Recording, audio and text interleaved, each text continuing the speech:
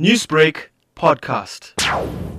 In recent years, alternatives to cigarettes such as vapes and Hubbly Bubblies have taken South Africa by storm.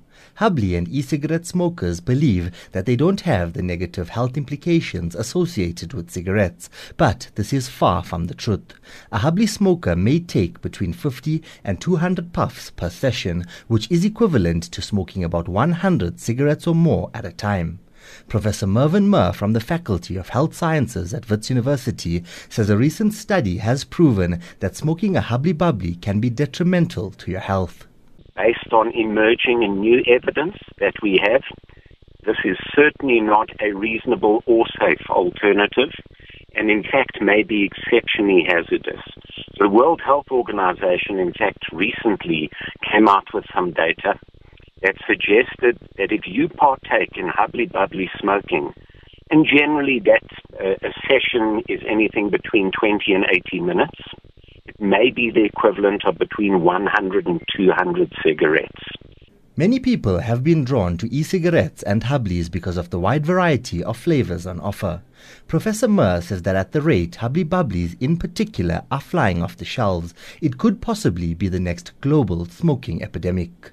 And so the notion that smoking something that has a mango flavor or raspberry flavor or passion fruit flavor or Red Bull flavor is exactly that. It's purely a notion. Every time those elements are burned, even if it bubbles through water, it is not purified smoke, and you inhale very much the same number of chemicals. And so it is exceptionally hazardous, and in fact it's been suggested that this is the next major global smoking epidemic outside of cigarettes. Contrary to popular belief, the smoke from a water pipe does in fact contain numerous toxins known to cause lung cancer and heart disease. Professor Murr says there's also a wide range of other potential diseases that can be spread by smoking a Hubbly Bubbly, including COVID-19, which can be spread by coming into contact with someone who has the virus. There's also the risk of transmitting other potential diseases, because very often the hookah pipe is shared amongst a group of people who are socializing. And so the risk of transmitting things like hepatitis B, herpes simplex, which are fever blisters, which once you have them, very difficult to eradicate, tuberculosis, and now we're all very familiar with the COVID-19 disease, which is spread by droplets. So that potentially, if someone is infected, could be spread to another person as well.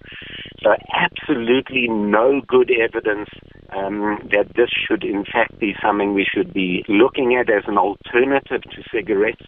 In fact, it may be as hazardous, if not more hazardous.